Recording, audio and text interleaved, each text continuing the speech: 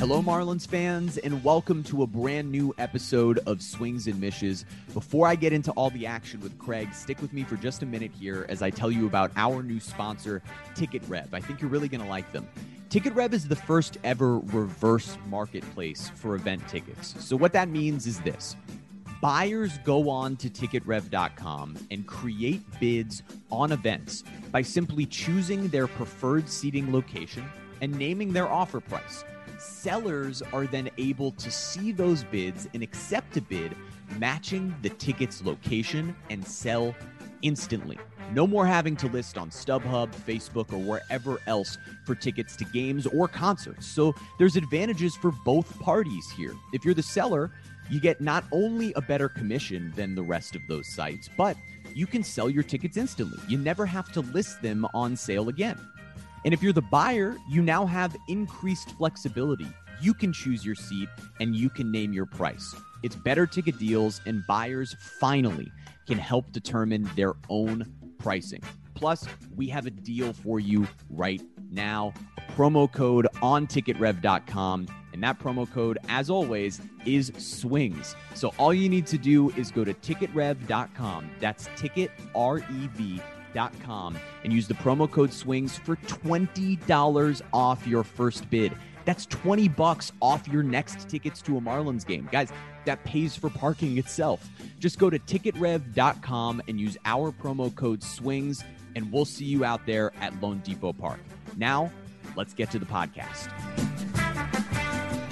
Hello, baseball fans, and welcome back to another episode of Swings and Mishes. I am your co-host and producer, Jeremy Taché, joined by, as Ethan Badowski introduced him the other day, the man, the Mish, the legend, Craig Mish, here on Swings and Mishes. How you doing today, Craig? I'm doing well, Jeremy. It's great to be with you. I think we have 3 of these left during the regular season. Maybe we'll do a postseason recap of some kind, but we're coming down to the wire. A few weeks left. Pirates and Marlins, scintillating series this weekend at Marlins Park. Not many good seats still available from what I understand this weekend. But yeah, that's we're kind of down the stretch here. But at the list, we've seen some fun stuff over the last week or so. So we'll get into it.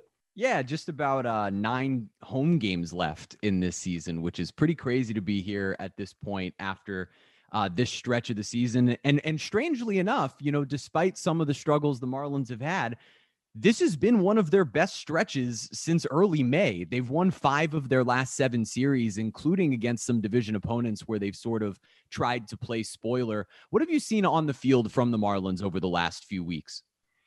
Well, I think that, you know, we're back to talking about Sandy pretty much at the top of every single one of these podcasts of just how good he has been, and he just continues start after start. Amazing. To just have his best pitching performances of his life, I'm guessing, and his career over the last month or so. So he is definitely closing out the season very, very strong, and we'll see where the contract negotiations, if any, go in the offseason. They're not talking now about anything, so we'll wait and see in a couple weeks where that goes. But I think that the most positive development since we talked last is probably Jesus Sanchez. Mm-hmm. Jesus has homered a lot in September and has looked like he should be manning one of the corner outfield spots for the Marlins to start the season. Now, obviously, September is foolish sometimes. You can really get fooled, and some of these home runs he has hit have been against subpar teams. That is true. But there's no question that his power does look legitimate. Yep.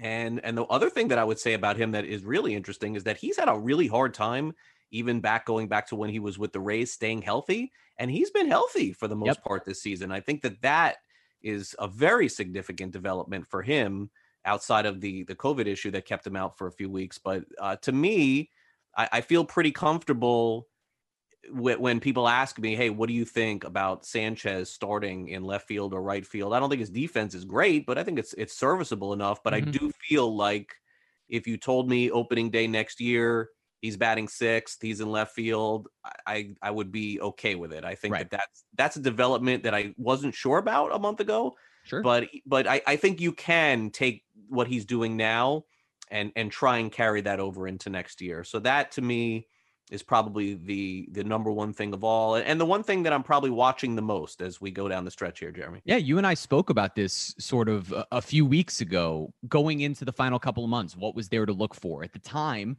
we were saying specifically it was Jesus Sanchez and Jazz Chisholm Jr., and watching them the rest of the year, you see other young guys come up as well and participate in that. And one guy who we haven't seen on the field for the Marlins during this stretch, he's been out since September 5th now. It's Jesus Aguilar. He's been out with that knee inflammation. Craig, what's the update on Jesus Aguilar?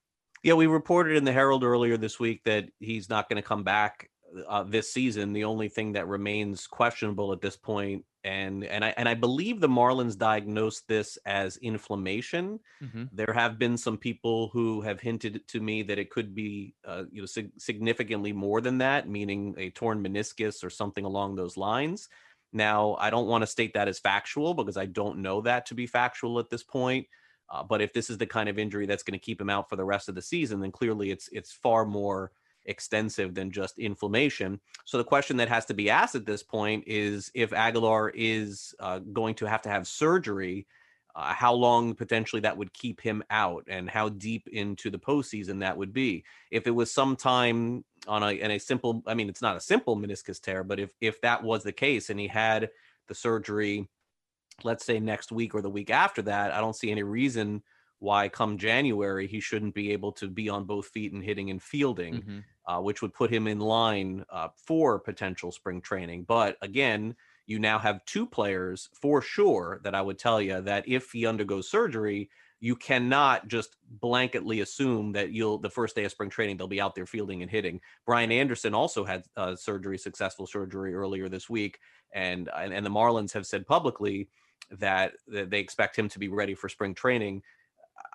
I can tell you that, if he gets in spring training games at some point midway through, to me, from what I understand, based on the recovery time, that would be a bonus. So let's hope for the best and hope that this rehab goes well for him. And then we'll just have to wait and see on Aguilar. Certainly, I am speculating on this. If Aguilar does not have any kind of surgery at all, there's nothing to talk about here. Right. Does beg a lot of questions. He's going to be basically off his feet when they go through salary arbitration, coming up here in a couple of months. And that's another dynamic because certainly he's in his final year of arbitration and would stand to be close to a $10 million player. Given the fact that Miami didn't trade him at the deadline, it's pretty much, to me, safe to assume that they're going to tender him a contract because if they non-tendered him, that would be a blunder at the deadline to not move him because they could have got something back in return. So, in terms of surgeries, it's interesting because now you have Aguilar, you have Anderson, and you have Cooper. Right. And Cooper's timeline, I think, is faster now at this point. I think over the next month or two, he'll be ready to go. So those are the injured sort of dynamic players as to where we're at. And we'll just wait to see if Aguilar does have surgery or not. And we've had so many conversations about what the Marlins need to do in the offseason with their roster, but that's sort of taking health into account. You always have to look at those things and say, all right, who's going to be ready come the start of that regular season? So it might have to alter some of those plans. But the guy we've seen at first base as a result of Jesus Aguilar being out, we've said it shouldn't probably have taken Jesus Aguilar being out to see this guy. But Lewin Diaz has finally come up. He's had about 30 at-bats since being called up from AAA for the Marlins. What have you seen in Lewin Diaz so far as a Marlin? He's had a couple of homers, couple extra base hits over the last few games. Yeah, not enough. I think they probably should have had him up earlier to give us a better indication. I'm not a huge guy in terms of September numbers. I've seen this happen too often to fall victim to it. But again, there are not 50 guys on every team now. There's only 28. So you would say that your best 28 are on the team now. With Aguilar out, Lewin's getting a chance to play. Seems to me he plays a very good defense, and that's not something that they're going to have to worry about. Is it fair to say that you could just pencil him in at first base next year and assume a good offense? I don't know. I don't know that I could say that. I mean, he did have his best game of his career last week or this week where he had 2 home runs, so that's a positive. But it's not a position that I think that they intend to attack in the offseason. I do think either Diaz, the combination of Diaz, Aguilar, Cooper, I would assume 2 of them will be back. One will play first if there's a designated hitter, and the other one will be the DH. And I would say that I'm also comfortable in if they decided to go with Lewin right out of the box, and he's the first baseman. If their offseason is good beyond that, it's something that I could live with. It just comes down to sort of what they do, because I would think if Lewin Diaz is the starting first baseman for the Marlins in 2022 and he's in the opening day lineup, Jeremy, he's got to be batting 7th or 8th. Right. I don't, or even 9th if there's a DH. Like he's going to be at the bottom of their lineup to start the season, which again, I'm okay with if all of the other chips fall into place. But he's another one that I'll be watching in the next 2 weeks. Yeah, it's so interesting, right? Because as we see Lewin start to produce here in September, as we see Jesus Sanchez continue to produce, and we talk about, Jazz and Brian De La Cruz as we have conversations about other young guys who might be around the roster, it is all going to be indicative of what the rest of the offseason moves are, whether or not we are excited about those guys starting in their positions going into next season, because it takes placing this whole roster together. So it will be interesting to see. And that's all at the major league level for the Marlins. But Craig, last episode, we actually spoke a bit about the minor league advocate group that was sort of circulating on social media and specifically with the Marlins. Do you have any update there for the Swings and Mishes listeners?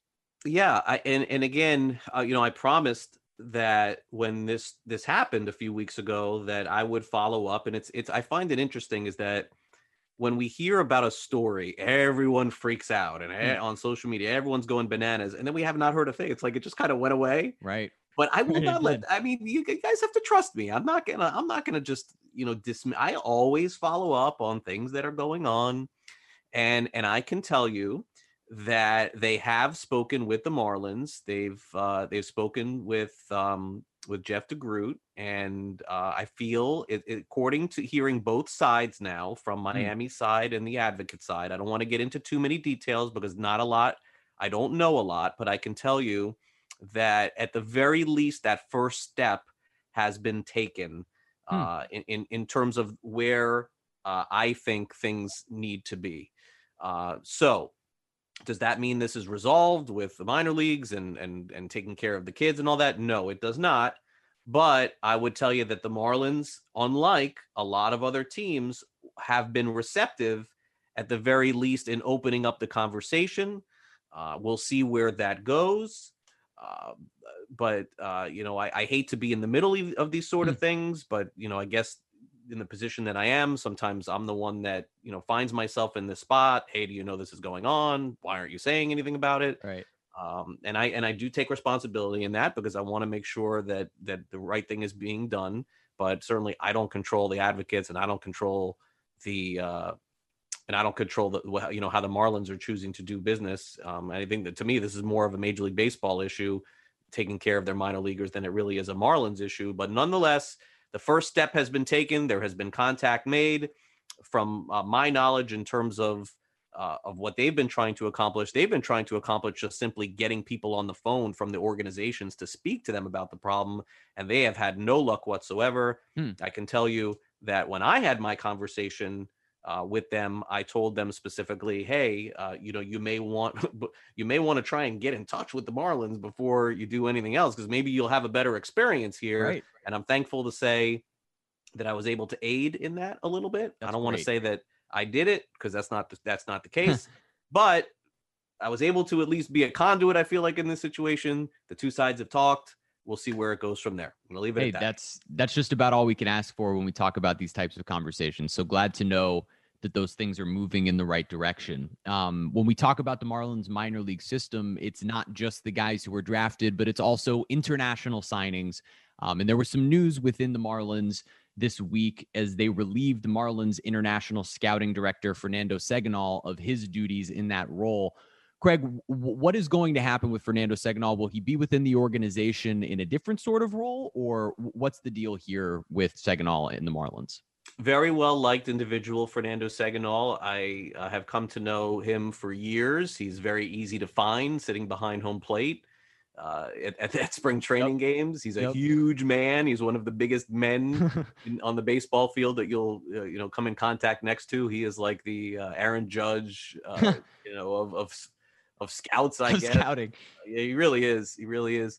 So I was a little sad to see this happen, but Yeah. look, I look, the Marlins have their reasons why they make the decisions. This is a hand-picked individual that came over from the Yankees, virtue of Gary Denbo. So, Gary obviously has a very strong voice in the organization, and clearly there are some things that they feel they could do better in that position. I'm not entirely sure what those are, whether it is leadership or I just don't know the answer to it. I'm just simply speculating, Sure. but very clearly they want someone else doing what Segi has been doing. Whether or not he's going to accept a different role in the organization, I don't know at this point. And I can also tell you that from my knowledge, I don't think that they really had an immediate replacement. Like, oh, we really want this guy and we got to get him now, so we got to demote Segi. I don't think that was the case either. But there's a very big position in the organization because international scouting is the wave of what you need to do to be successful on the field. The Marlins are on an even playing field essentially with all of these other teams, right, to get the best kids from around the world, and they need to hammer it. Because when you're on an even playing field in terms of money, given those pools that you have in order to spend until they do a draft, which I think is coming soon, but until that happens, you basically have had full reign to do whatever you want. You just have to spend the money within the pool that you're allotted. And at least Miami has shown the effort. It's worked out a little, and some things have not worked out, as we know, with the international as well. So hopefully this works out for the Marlins, works out for Fernando Seganol, but clearly they'll have a new international scouting director, I would guess, by the end of the year. That'd be my guess. Right. Yeah. Not very often that there are ways in which the Marlins are on an equal financial playing field with a team like the Yankees or the Red Sox or whatever. So that's where you have to take advantage. And so the Marlins are set to try to find a new way to do so. One sort of piece of breaking news toward the end here that we found out later here in the afternoon is that the Marlins are demoting second baseman, third baseman Isan Diaz. Craig, what are your initial thoughts on that news? Yeah, so this is one of probably at least 2 or 3 moves that signals to me the end of the line of a player and his opportunities in the organization. I have been wrong many times before on these players. I do want to preface that. Fair. But to me, perhaps this does signal that. And to kind of take you back here, and I could even go back as far as when Isan was acquired in the deal. These are really hard conversations to have because, Isan is a very, very nice person. He really is a nice kid. And it becomes difficult because you cover the players, you get to know them a little bit.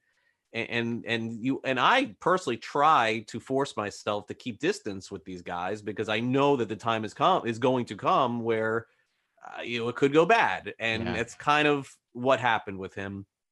A very wonderful debut for him, hitting that home run off DeGrom. Like, I think that in the end he'll always have that forever. He'll have that. Yeah, yep. That's a big one with his dad, going crazy. It was a wonderful moment. I remember watching it live.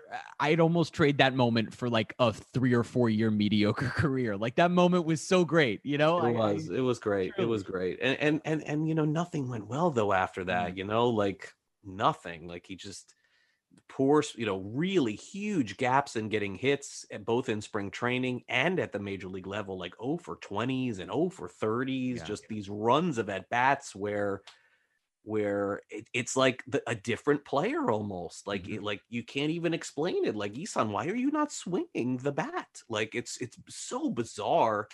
Opting out during the COVID year, little stuff going on there, and then getting hurt and coming back, and then going to winter ball, opting out. They're like just a very odd course of events, I would say, for him over the 2 or 3 years.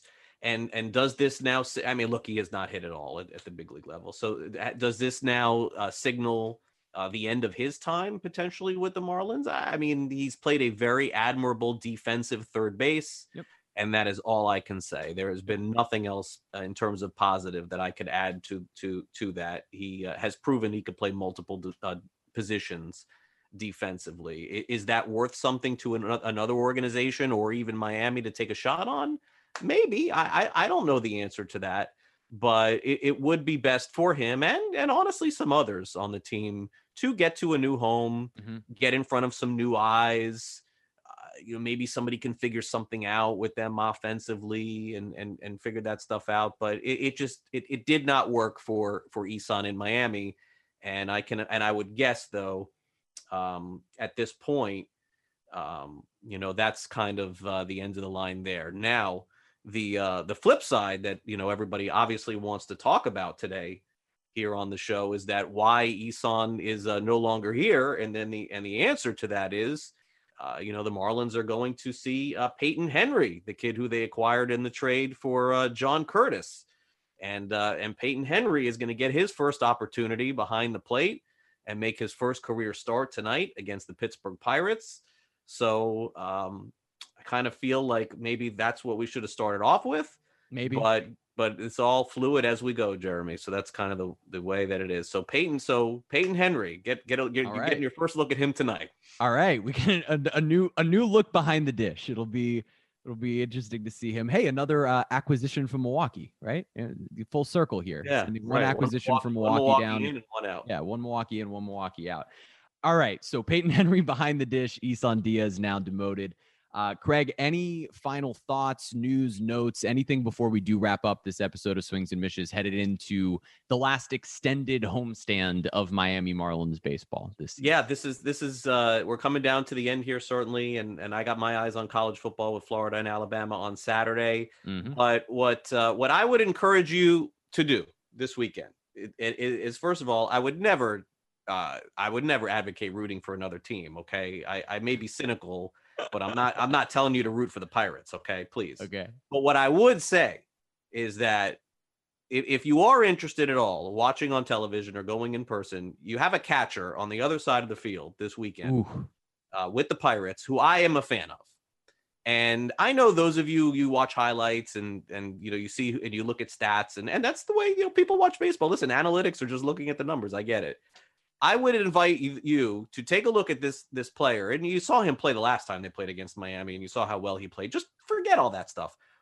Watch this catcher and watch how he catches and get back to me either on social media, email, or somewhere else. You tell me what you think. Is this the catcher the Marlins should be pursuing they're going to have to give up a lot if they do, but is this the catcher that you think the Marlins should pursue in the offseason? Maybe you think they should, maybe you think they shouldn't, but you're getting your firsthand look this weekend, right? So 2 of the 3 games, he's probably going to be catching. Jacob Stallings, there's your chance to watch him this weekend. And then, Jeremy, you and I will be back next week, one more week, and then we will call it a season.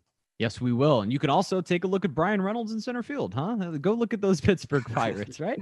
Hey, right. As we wrap up this episode, I do want to say, I know we're wrapping down this season. Thank you so much to everyone who has been listening to every episode of Swings and Mishes this year. And I will say, and this is just a personal aside, but a number of Swings and Mishes fans who I know are Swings and Mishes fans have been incredibly supportive of my new project over at Bally with Miami Mic'd Up. And I'm so thankful for that, and thankful to you, Craig, that you have sent them that direction. So thank you, everyone. And I hope you have a wonderful weekend watching the Miami Marlins and the Pittsburgh Pirates.